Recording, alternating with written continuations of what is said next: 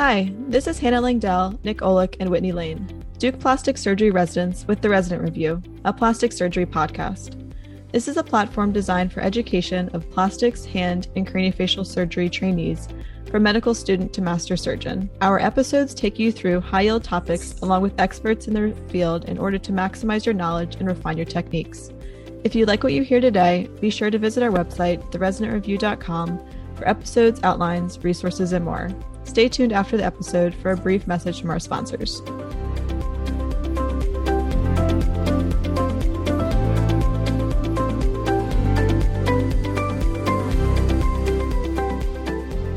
Today, we're continuing our Flapcast series, which is designed to review the basic anatomy and surgical approaches to common flaps used in plastic surgery.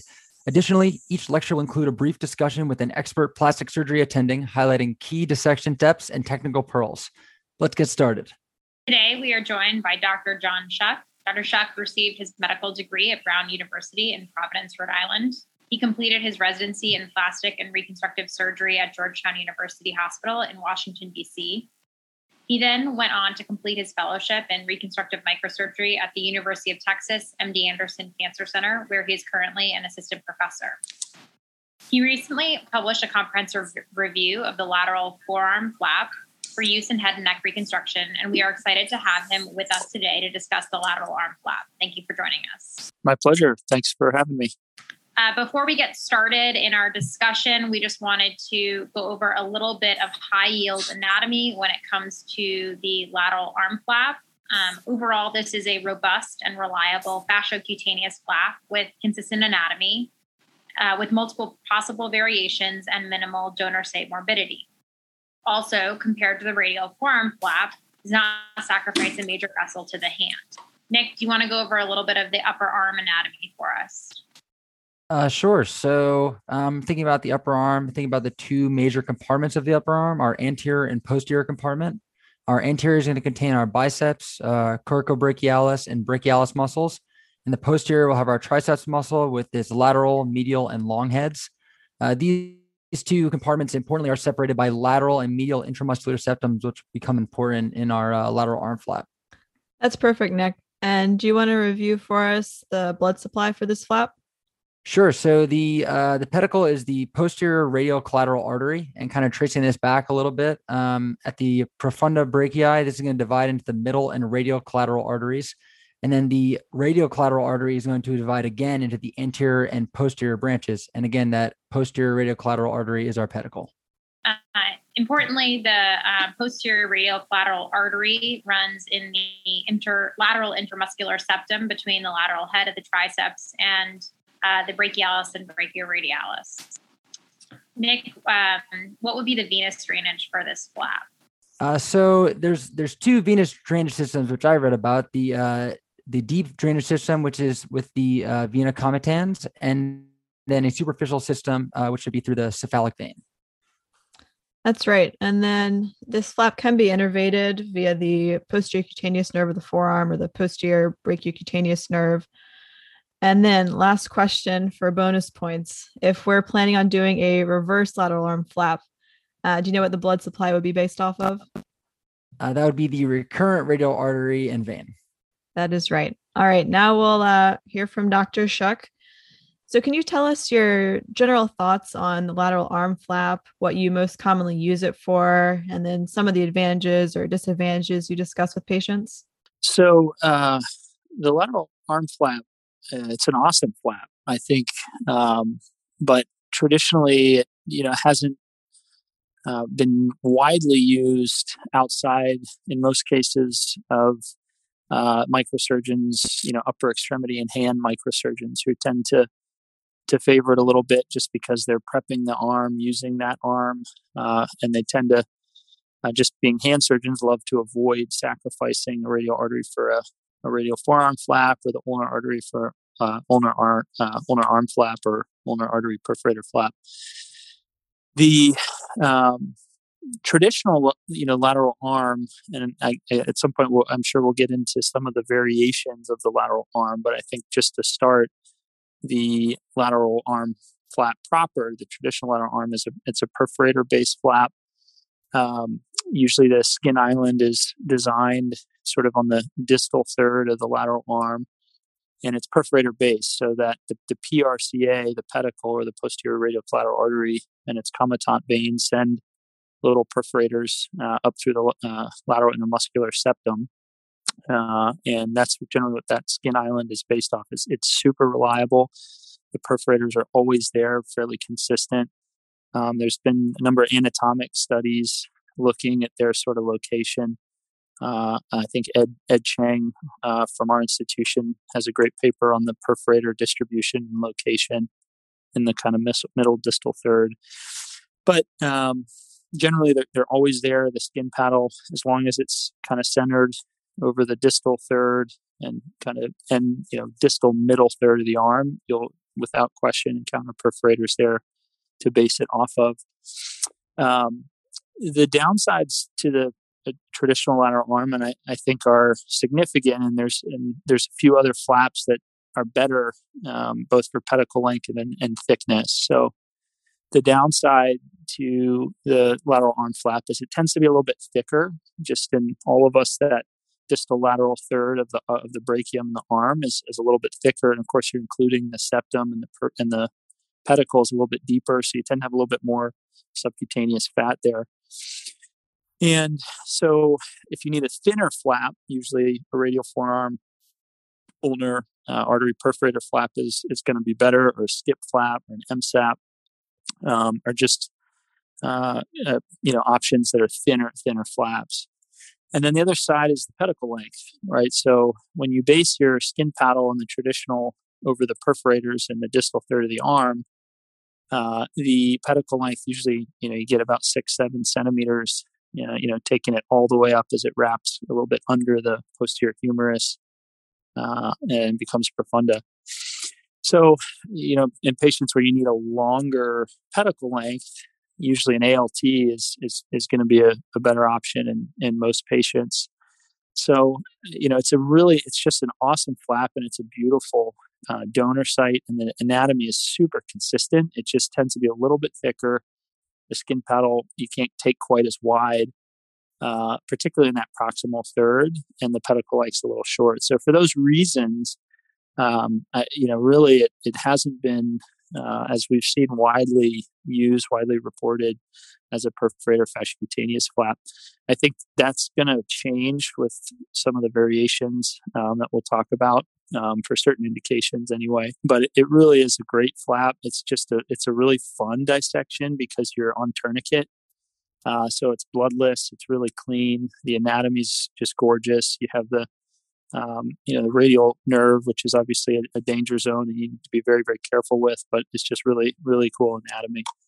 And in my experience, the donor sites do incredibly well, just in terms of healing, very little effect on, range of motion, functional issues with the elbow, strength, the arm, and they heal quite nicely and tend to actually scar, I think, pretty well, too. And patients, I don't think really mind the scars, in that location. So for me, it's an awesome flap, and for certain indications, it's been a large part of my practice and others at MD Anderson. You have talked a little bit about some of the variations to the lateral arm flap. Obviously, you recently published a series on the use of the lateral forearm flap. There's also the extended lateral arm flap. Can you elucidate a little bit more about how those are different than the traditional lateral arm flap and why you might prefer to use those flaps as opposed to a traditional flap? Sure. Yeah. So, like a lot of things, if you kind of look back at the nomenclature and the literature history, it's a little bit convoluted, in terms of what we call what and what we're basing what off of. So traditional lateral arm flap, as it was described, is a perforator flap. So like I mentioned, it's a relatively, decent sized skin paddle, centered over the distal third of the arm. And it's perforator based. So the perfusion really is the perforators coming off the PRCA. Then through there's been numerous anatomic dye studies looking at like the total perforazome or angiosome of the PRCA and its extent down on over the elbow and down to the forearm. And it's actually pretty extensive. So the PRCA basically courses, right along the posterior border column of the humerus. And then it gives off perforators in the middle and distal third of the arm. The distal third perforators are generally the traditional lateral arm flap. And then, as we know, it continues down. It gets smaller in caliber, but it continues, and it anastomoses or with the the radial recurrent vessels, which are not really bigger or separate. They're really just continuations of the PRCA. And as you get a little further down the humerus and approach the lateral epicondyle, fairly consistently, it splits into an anterior and posterior branch. And those are the radial recurrents. Those generally are very adherent to the periosteum. They're right on bone. They're small in caliber, but they're very reliable. And that perfusion, that perforazome or angiosome, really continues over the lateral epicondyle and for about 8 centimeters distal onto the lateral forearm. And so, the next sort of variation is what is traditionally called an extended lateral arm, and that's basically a traditional lateral arm, but just continuing the skin paddle over the lateral epicondyle and then more distally onto the proximal forearm up to 8 centimeters. And that's quite reliable in terms of perfusion and viability. And then there's the variant, and there's a little bit of discordance, I think, in the literature as to what we call this. Some refer to it as a, quote, distal lateral arm, or as we generally actually refer to it, and as we referred to it in our recent paper, a lateral forearm flap.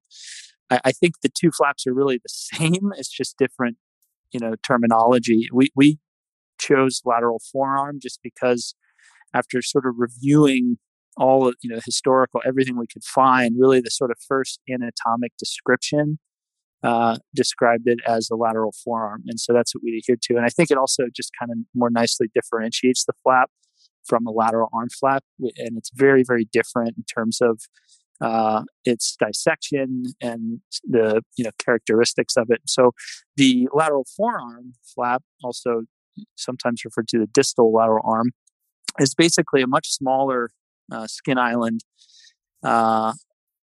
centered directly over the lateral epicondyle. And if you feel your arm, you feel your lateral epicondyle, that skin there is paper thin, and it's an extremely thin skin paddle. We have a paper in the works looking at flap thickness, comparing flap thickness of upper extremity flaps, the lateral arm as well as the radial forearm, the traditional lateral arm, and then the ulnar artery perforator flap. And actually, as it turns out, the lateral arm thickness there over the epicondyle is the thinnest. It's even more thin in most patients than the radial forearm. And so the skin paddle is designed, again, just directly, centered. You just draw a dot right on the lateral epicondyle and then mark your flap in terms of width, which we usually just go by pinch thickness. But on average, it's about 5-6 centimeters in width, which is pretty much analogous to most radial forearms. And your length is variable. If you need a lot of length, you can certainly include the perforators, and that's certainly a little bit safer and easier. But for a lot of small defects for which you would traditionally go with the radial forearm, this is a really nice alternative. Primarily for 2 reasons. Number one, it closes primarily. So you obviate the need for a skin graft. You can avoid all of the donor site issues with radial forearm skin graft healing, which can be significant. Patients not uncommonly have a few weeks or even months of kind of delayed graft healing. Yes, we've seen some of those recently ourselves. And even when you do everything right, you preserve the peritoneum, you can do superfascial dissection up to the FCR for your radial forearm. You still have some donor site issues. You can overcome those by immobilizing patients, I think, for longer, but then they get a little bit more of a kind of tenodesis effect. And in a study that we have in the works now, been looking at hand strength and recovery regular post-op intervals. And, patients with radial forearm flex, they definitely had much more prolonged return of strength, I think, just from immobility and a little bit of tenodesis effect. So you can avoid that. And then also, obviously, the second benefit is the salvage or preservation of the radial artery. And that's, we do Allen's test and everyone says, oh, it's no big deal. You just take the radial artery, whatever. But I think it's really not without consequence in some patients. And there's definitely literature, in cardiac surgery looking at long-term, cold intolerance of the hand. With certainly the U.S. population, the incidence of peripheral vascular disease in the upper extremity is increasing. And I don't think it's without morbidity to sacrifice that artery. And I think most hand surgeons would agree. And so that's also, again, why the lateral arm's always been an option for, first web space and certain indications. So, and then the other benefit is by moving your skin island very distally over the forearm with a small skin island, basically what would traditionally be your lateral arm flap skin paddle higher up in the proximal third, now just becomes pedicle length. And so, your average pedicle length for this flap is anywhere from, 12 to 15 centimeters if you take it all the way up, which is without question, equivalent really to a radial forearm. And so that's been a variation. And I do need to give credit to one of my partners, Renee Largo, who really sort of, at least in my experience, and as far as I know, sort of brought this flap to the U.S. and popularized it at MD Anderson and made it a really a workhorse for us. And you could ask our fellows, current fellows, and they'll tell you they've done far more lateral forearm flaps than radial forearm flaps for head and neck. And I think he's coming from Switzerland, and it's very popular at his institution where he was at previously over there. And so that's sort of been the origin of it for us. And we've presented some meetings. There's been a lot of interest in it. I don't think it's anything crazy or new. This is something that, has been described previously. There's been a few series that were, 10, 15 years ago with it, but some had questioned the reliability of the flap and had some issues with it, which I think, the dissection is a little technically challenging, for sure. But in our experience, if you do it, do it right and really appreciate the anatomy, it's actually very, very reliable. In terms of indications, for us at MD Anderson, we do a lot of head and neck. And so it's become our pretty much workhorse gold standard for hemiglossectomy, partial glossectomy, or smaller subtotal glossectomies, for intraoral buccal mucosa, and also external facial skin. It's a great option for smaller defects.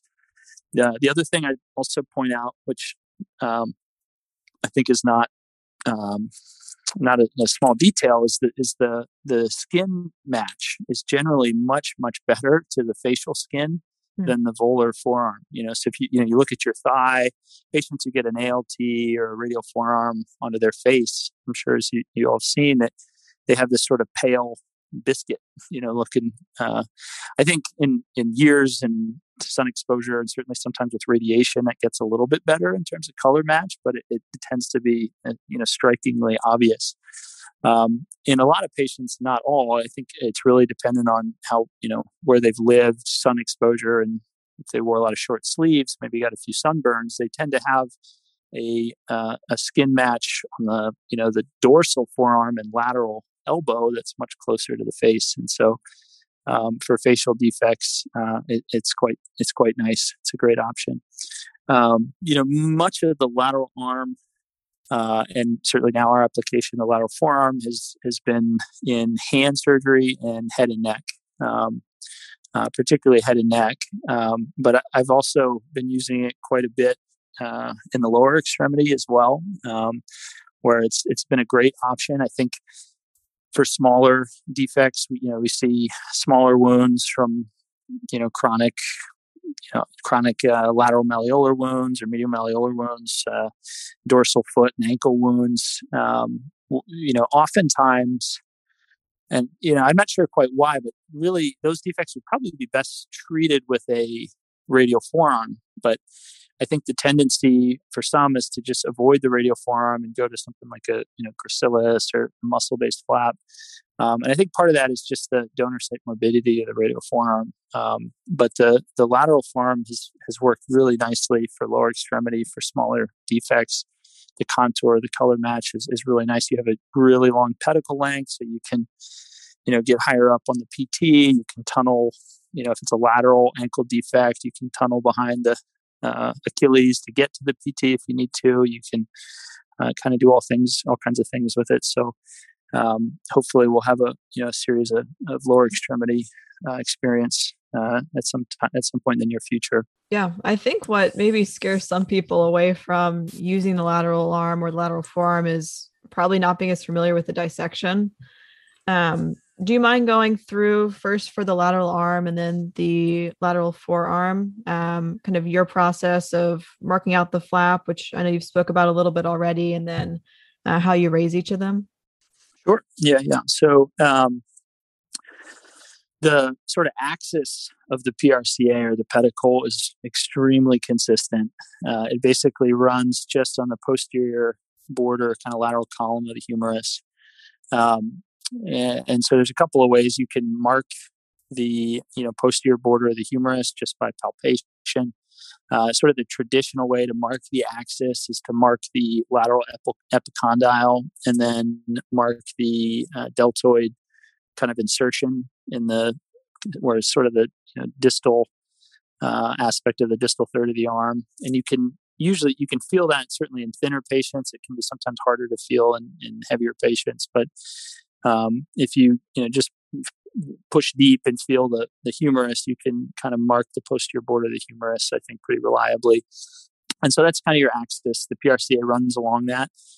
The intermuscular septum just comes straight up off of that axis up to the skin, and that's where the perforators will be. And so if for a traditional lateral arm, you can mark that. You can certainly use a Doppler to try and listen for those perforators and mark them for a traditional lateral arm. And then you just mark your skin paddle. For a traditional lateral arm, again, it's really the distal third of the arm and can extend down to the lateral epicondyle or beyond it with an extended lateral arm. And then your width is, again, like a lot of things that the literature would say has to be 6 centimeters or less. I think that's kind of silly because I think it's always patient dependent, right? Like, a muscular, healthy young person tends to be really challenging to close any flap, an ALT donor site or lateral arm. An elderly patient with skin laxity, you can take more. It's really, some of that is just based, I think, on pinch test. And then certainly for the lateral forearm, it's the same. You just kind of pinch that lateral elbow skin. And you can be pretty aggressive with that pinch test because you can close even the lateral forearm relatively tightly, and it tolerates that pretty well. And then the length of your flap is really what you need. Depending on the proximal, aspect or edge of your ellipse on your skin paddle, then you're going to want to obviously make an extension incision up the arm to get your pedicle length.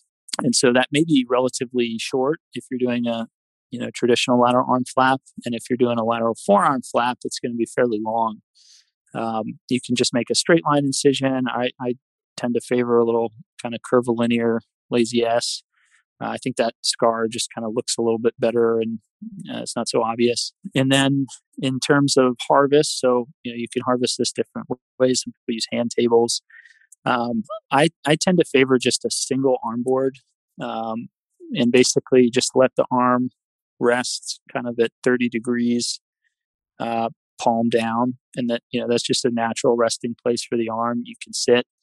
You can get two, surgeons in there on stools, and that position with the palm down on a, arm board that's almost at the side of the bed is just kind of a natural position to raise a lateral arm flap. It's kind of nice. Tourniquet is a huge, You don't have to raise it on tourniquet, but I definitely would recommend it. It's just a really nice, clean, bloodless dissection. So you generally want, a small tourniquet, as small as you can, but that usually ends up being the red, 15 tourniquet.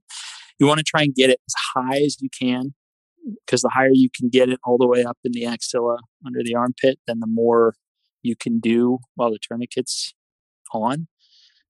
Generally, for either a lateral arm flap or a lateral forearm, you have to once you do as much as you can on tourniquet, you get to a point where you're actually limited by the tourniquet. You have to go a little higher. So at that point, you have to take the tourniquet off and extend the incision and go off tourniquet.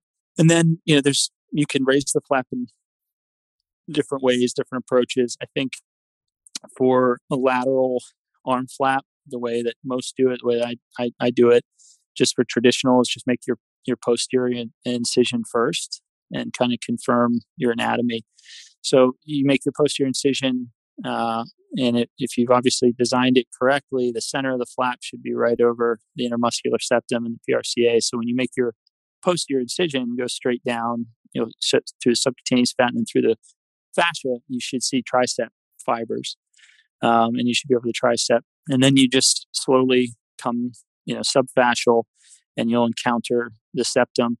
Depending on where you are on the arm, the PRCA is variably adherent or slightly off of the humerus. So in the sort of middle third, the PRCA tends to be, a few, sometimes a millimeter, sometimes a whole centimeter and a half off of the humerus.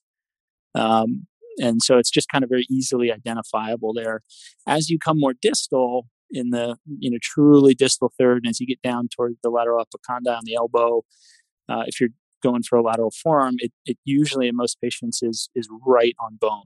It's really just sitting on the periosteum. So I think it's always best, safest, easiest to start posterior and kind of make your extension incision up the arm, and just to find the PRCA, find your interval, make sure you're in the right place.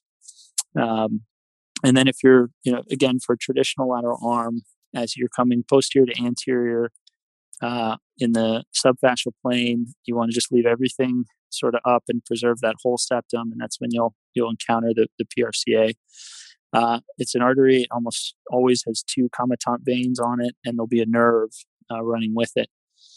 And you'll see your perforators. And once you've confirmed you're in the right place, you're happy with your skin paddle, and then you can make your anterior incision and come anterior to posterior in similar fashion.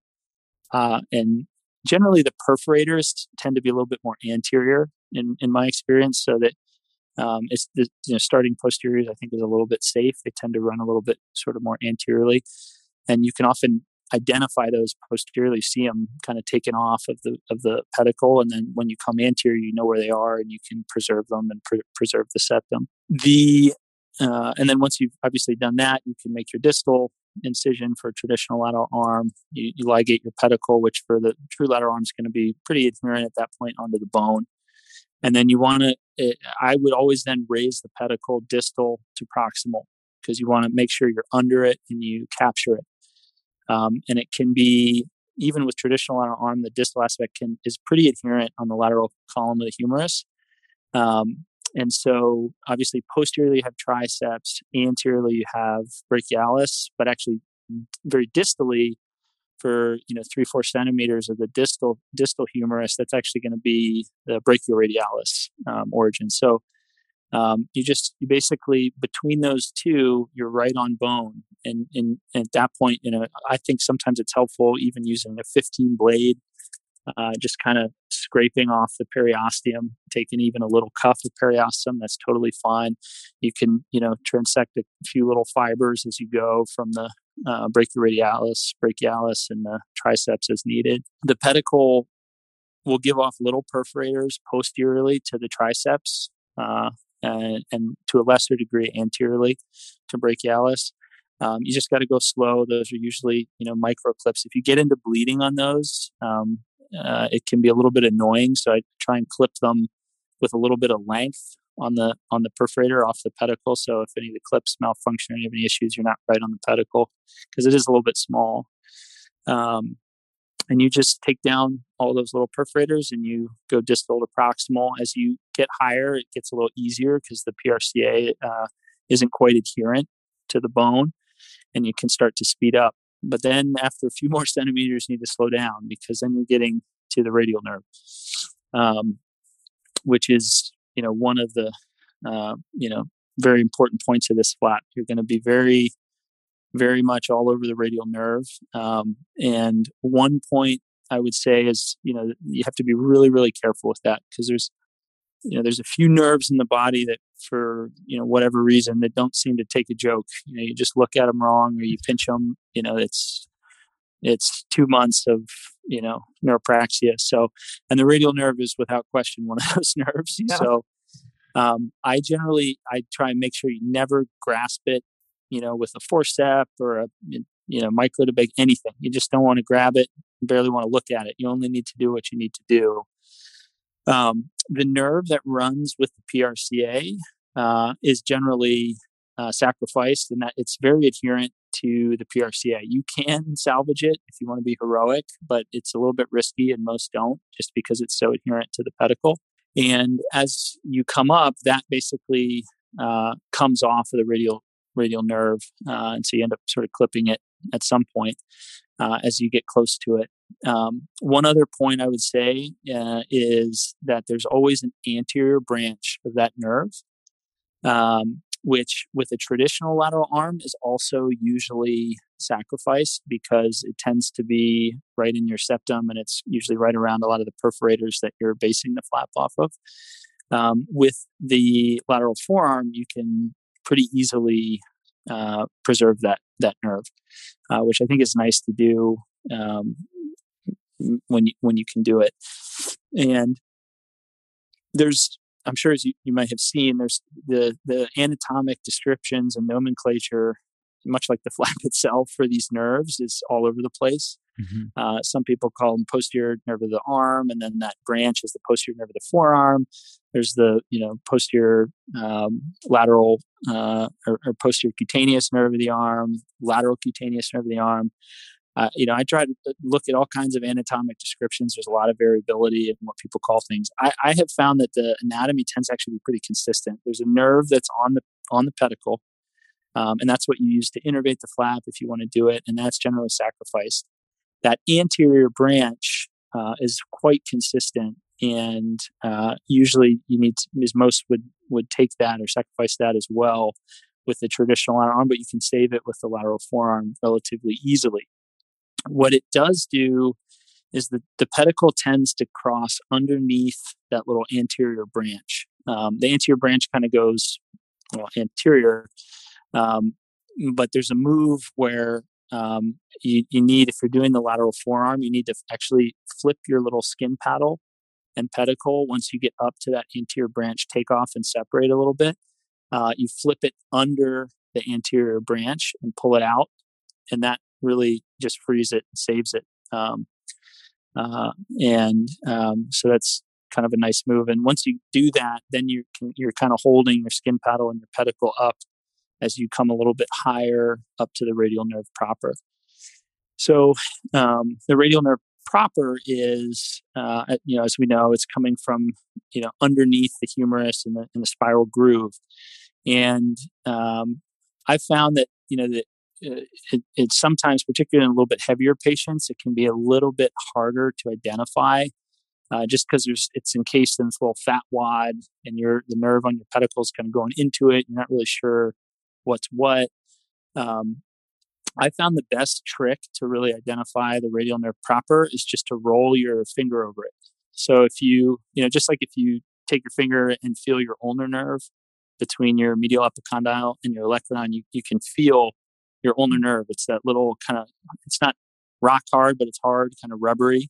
Right. It's a good caliber. That's your ulnar nerve. And that's exactly what the radial nerve feels like. So if you just kind of roll your finger over that fat wad, you will feel the radial nerve proper.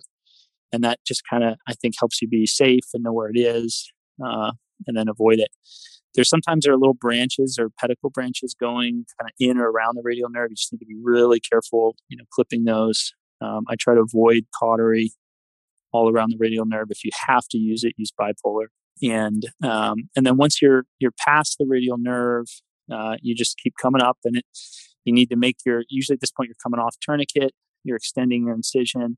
You need some good retractors here because it's a little bit in a hole, and it starts to wrap posteriorly under the humerus. So I like medium sharp Wheatlanders or even a Gelpy, something pretty strong that can spread the septum a little bit as you come around the backside.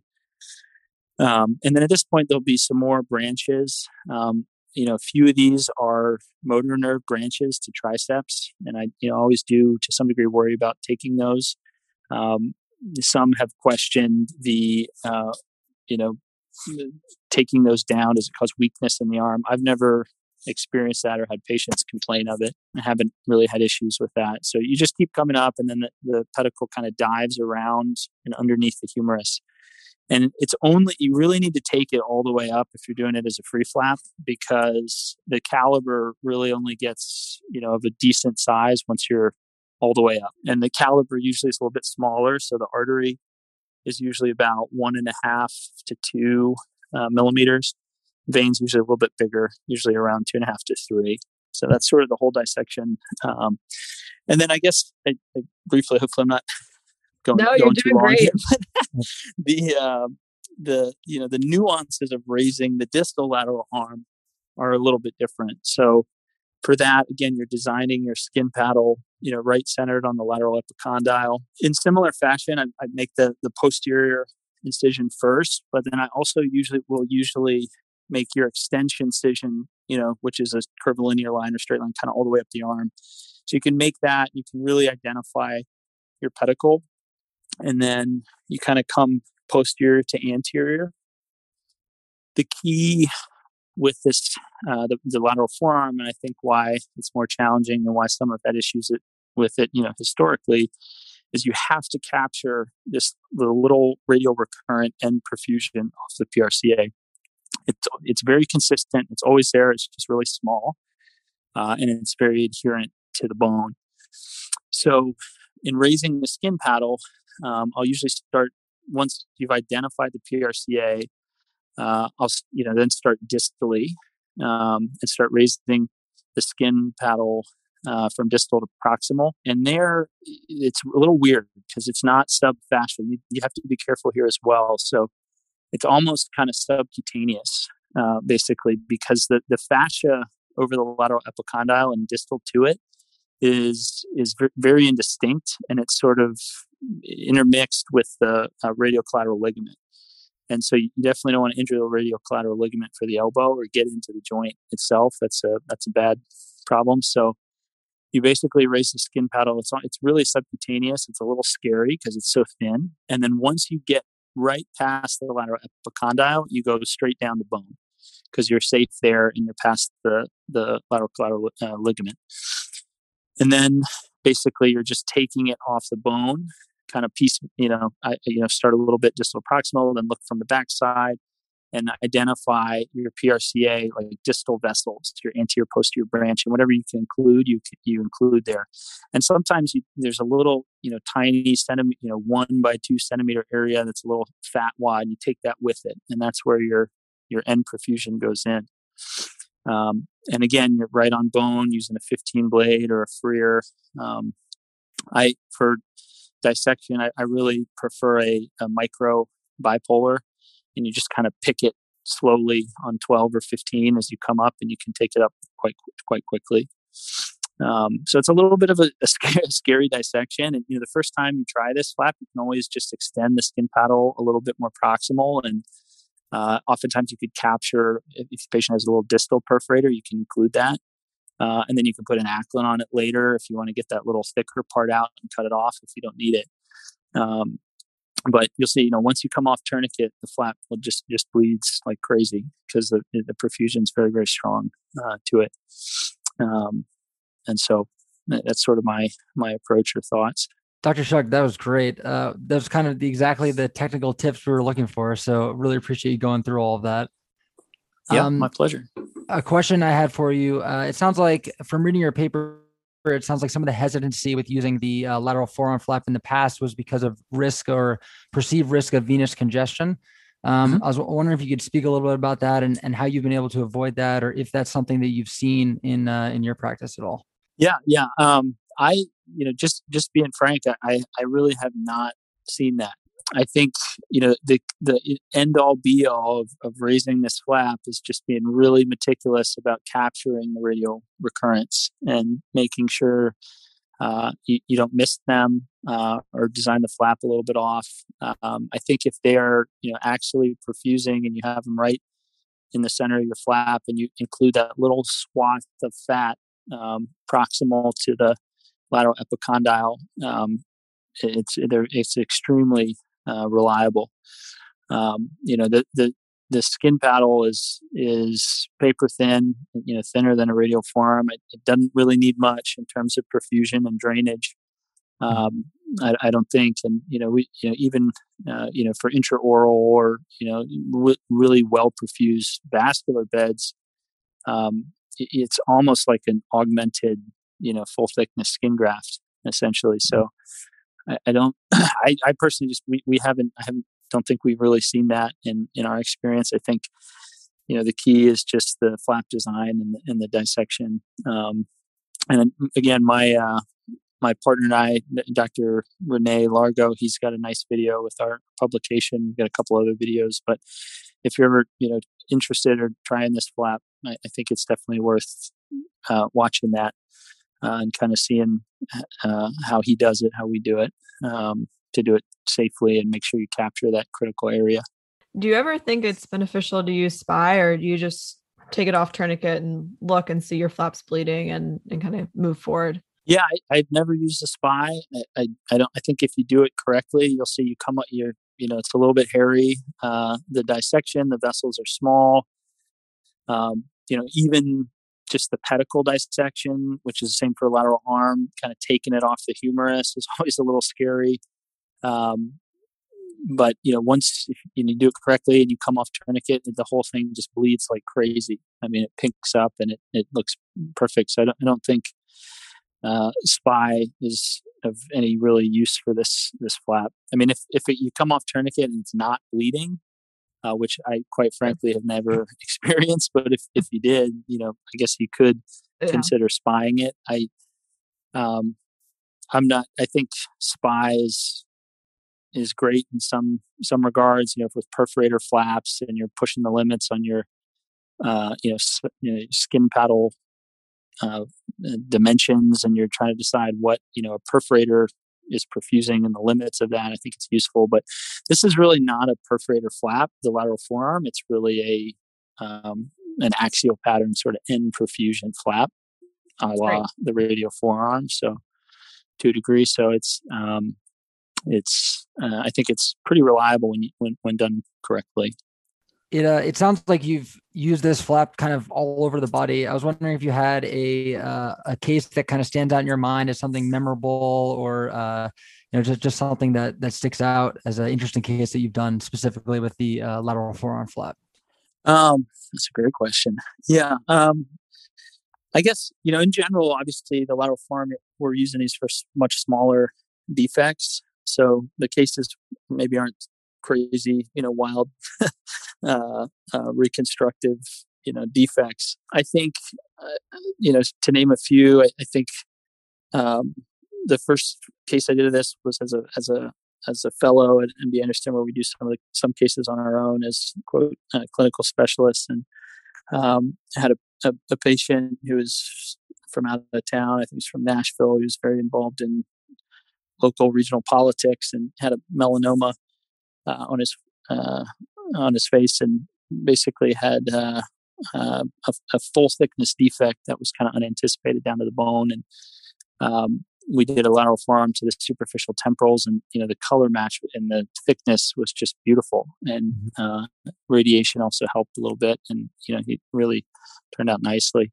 In terms of the most common application we use it for is generally for hemiglossectomy defects, and the reconstruction of partial or hemiglossectomy defect on the tongue is just gorgeous. It really almost looks like a native tongue when you finish, just because the thickness and the volume is nice. And then I guess most recently, I had a case that was facial kind of a full thickness defect of the commissure and extraoral skin, as well as intraoral buccal mucosa. And for that case, actually folded the flap and then basically folded the flap for external intraoral lining, and the epithelialized like a strip down the middle. And then it did sort of a lip advancement to bring the lip or back into continuity. I was a little worried about torturing the flap to that degree. No question, a radial forearm can take that, de-epping the central strip of it and folding it in half. But I was a little worried about the lateral arm being able to tolerate that, just because it's obviously smaller vessels, but did perfectly and worked quite nicely. So that's probably be the other one off the top of my head.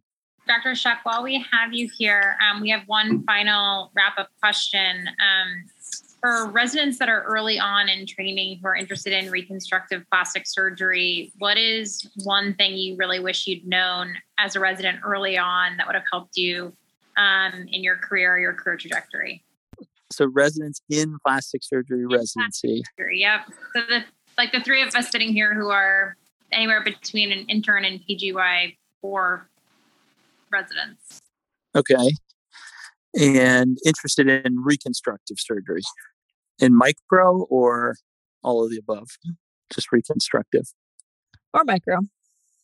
Any advice you have for either what to look for in fellowship training or advice for mentorship? Really anything for our listeners. Yeah, no, for sure. Well, I would first say that if you're interested in it, you're on the right track, because microsurgery is without question the coolest surgeries in all of the surgery kingdom. And obviously I love it, and that's why I do it. But it's just an incredibly cool, field or sub specialty. As we've discussed today, the anatomy is just incredible, head to toe. I think in terms of selecting a fellowship, for me, I would say I would take an assessment of everything you have seen and will see in your residency program, and try and find a place where you'll see something a little bit different. Because I think micro these days has become a little bit more pervasive, and most programs get a good exposure and experience in it. You guys obviously see amazing stuff at Duke, and I think you want to do a micro fellowship for two reasons. One, you love it and want to get better and faster and at it, but I think also you want to see things that are new, and learn things that are new. Some programs are really strong in breast, and so maybe you want to find a program where you do a little bit more variability, or head and neck, or things like that. And so you can just kind of expand your exposure and your experience. I would say there are just a ton of really phenomenal programs out there, and so I would also say check them all out. It's really fun, sometimes painful, but really fun to go out and meet famous people and people who wrote papers you've read, and interview with them, and you might find a place that's a better fit than you would have thought otherwise. And just keep an open mind. I would say you never know where life will take you. That's certainly been my experience. So, but micro and reconstructive surgery is just awesome. It's the foundation of plastic surgery. There's I guess if I'm being candid, there's certainly a lot of allure and draw towards cosmetic surgery, and certainly nothing against that. I, personally, in my own journey, did a little bit of private practice and cosmetic surgery for a few years, but was also doing, a lot of reconstructive. And I really found that's what I love and what I enjoy. They're challenging cases. They're long cases. Stock up on some ibuprofen, I would say, for sure. but it's, reconstructive microsurgery is, you got to love it. And it's a labor of love. It's almost, to some degree, it's like a drug. You do these really long cases, and by the end of it, you're half delirious and wondering why you decided to do this. And then you finish, and it's such a high, and so, it's amazing, and you feel so good, and you just want to do it again. I think there's a huge need for it, without question, particularly non-breast, head and neck, lower extremity, so I would say that would be my advice, is to try and get exposure to as much as you can. And, particularly non-breast, which is always the sort of the most common and powerhouse of microsurgery. And I do a lot of it too, nothing against it. I love it. But I think there's a lot of, patients, wound care centers, lower extremity, diabetic limb salvage. There's just a ton of applications for microsurgery that there's a big need for, nationally and certainly internationally. So that would be sort of my 2 cents. I just want to say again, when we were kind of bouncing ideas around about this series, the Flapcast, my hope is that we could have someone like take us through step by step, like the technical steps of the procedure. So that your description of your dissection was awesome, kind of like exactly what we were looking for. So I really appreciate that. Yeah, of course. Yeah. Happy to do any more you guys need or whatever, anytime. That's wonderful. Thanks for the advice. We can certainly tell you're passionate about what you do, and we appreciate you sharing that with us today. My pleasure. As a plastic surgeon with a unique vision for each patient, the more options you have at your fingertips, the better. Lateral is one of the portfolios available to you. To learn more, visit lateralsurgeon.com.